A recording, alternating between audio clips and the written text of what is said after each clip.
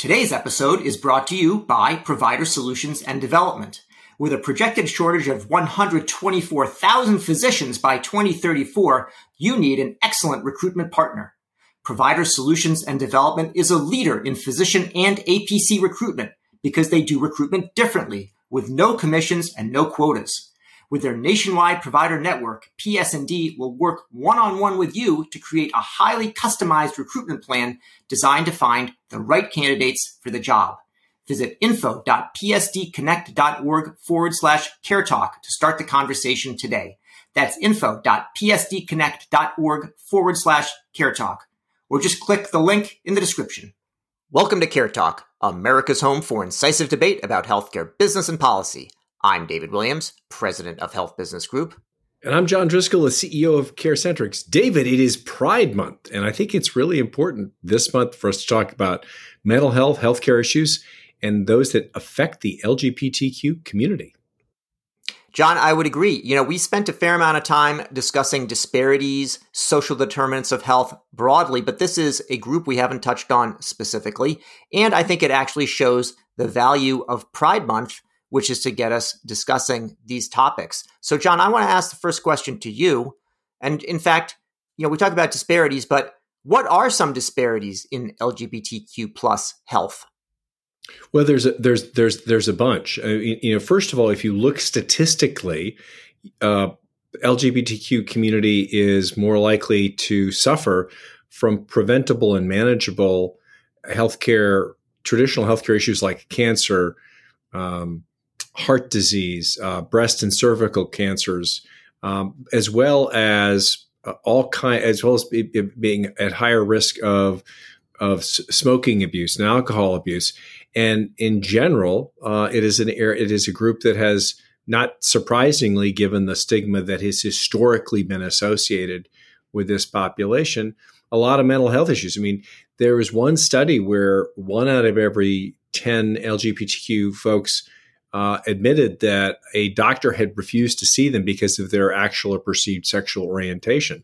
The number drifts up to 3 or 4 in 10 if you're asking trans people whether they've been refused access to treatment. I mean, that those are horrifying statistics that are basically dislocating this vulnerable population from access to care. I can't imagine, particularly a group that's already suffering, that they have to deal with these kinds of barriers to care. John, I want to emphasize what you brought up at first about when you ask about, what are some of the specific issues, and you went right to heart disease, cancer, things like that, which are kind of physical disorders. And a lot of that ties in directly from, as a direct consequence of alcohol abuse and misuse, which is again driven by probably some of the the pressures that people are feeling, the sort of the stress of being in a minority group, and that many people broadly have had during the pandemic. And this should actually lead us to the realization that these sort of issues of stress then leading to substance abuse and then leading to physical conditions.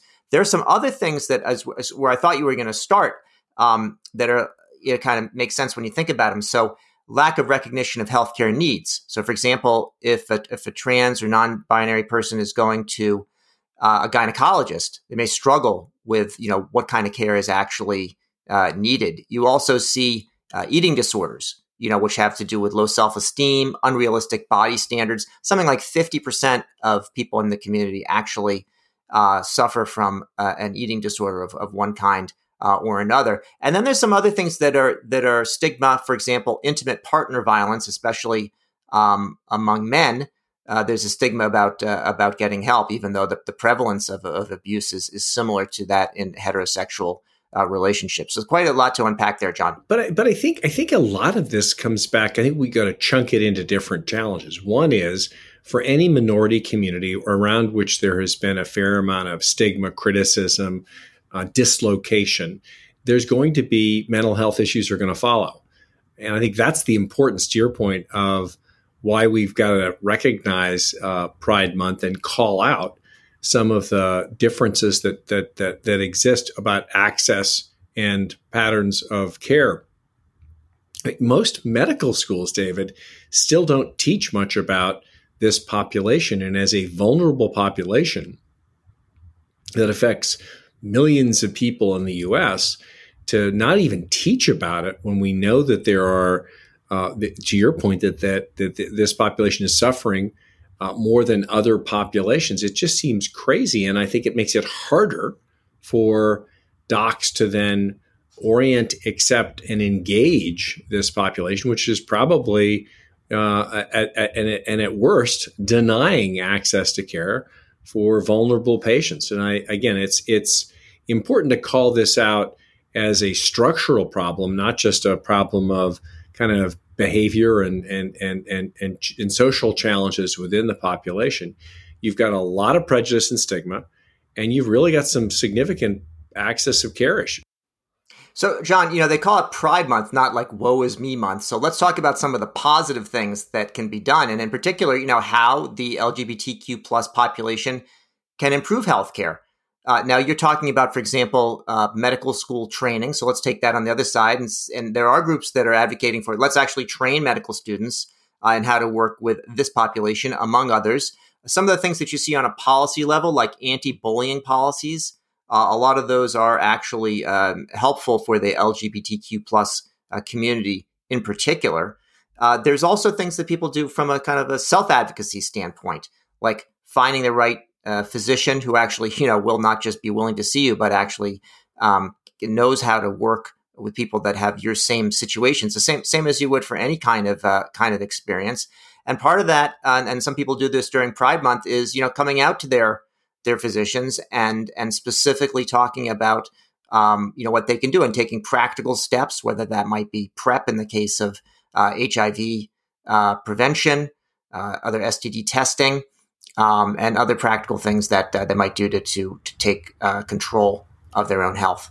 Yeah, I think the most important thing in Pride Month is to recognize that that LGBTQ minorities are part of the broader community, and that we need to treat all patients as having unique needs. In the same way we've called out discrimination and lack of access to care for racial minorities, we've got to do the same for folks who are minorities by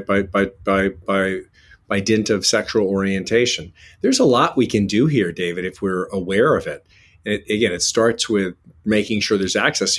Typically, in this community, you also have a number of folks who don't have as much health. There's not as much healthcare coverage of insurance as there should be. I mean, this is a minority population that is really suffering. And I think, as a healthcare system that's oriented towards healing, we need to make sure that the on-ramps and access to care are there, and then that the medical talent is there to support them. And I think the other thing I'd underscore is, like any challenge, and you're seeing this in the anxiety and depression statistics, which are much higher for children and adults who have who are LGBTQ or identify as LGBTQ.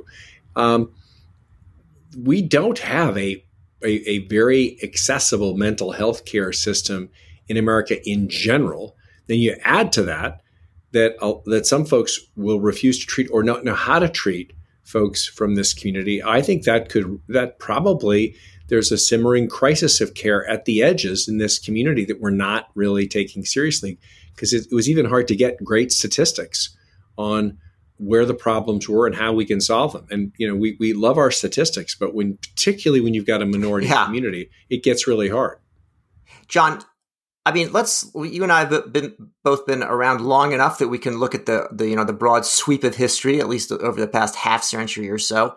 And I want to put out the question of, how much progress has there been? On the one hand, since around 1969, there's definitely been, an awareness of first sort of gay liberation, and then, broadening it and talking about, as we do now, LGBTQ plus. And there have been things just in the recent years about legalizing same-sex marriage at the national level that happened very fast. And at the same time, you see some people using this as a wedge issue, as you've seen in Florida and other places, in Virginia and other places. And I wonder, are you seeing progress? Not seeing progress? What do we learn from this?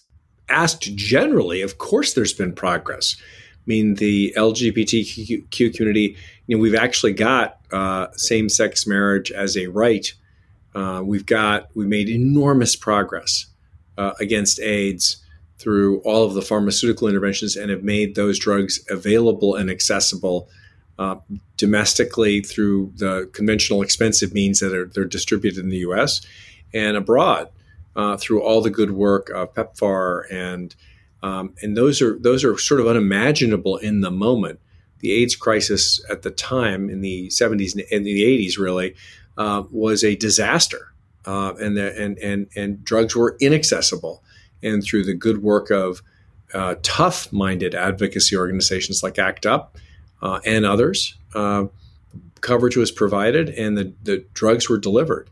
And then you've seen an incredibly sophisticated political movement to put fairness around the right to marry who you love on the ballot and in people's minds as something that's acceptable.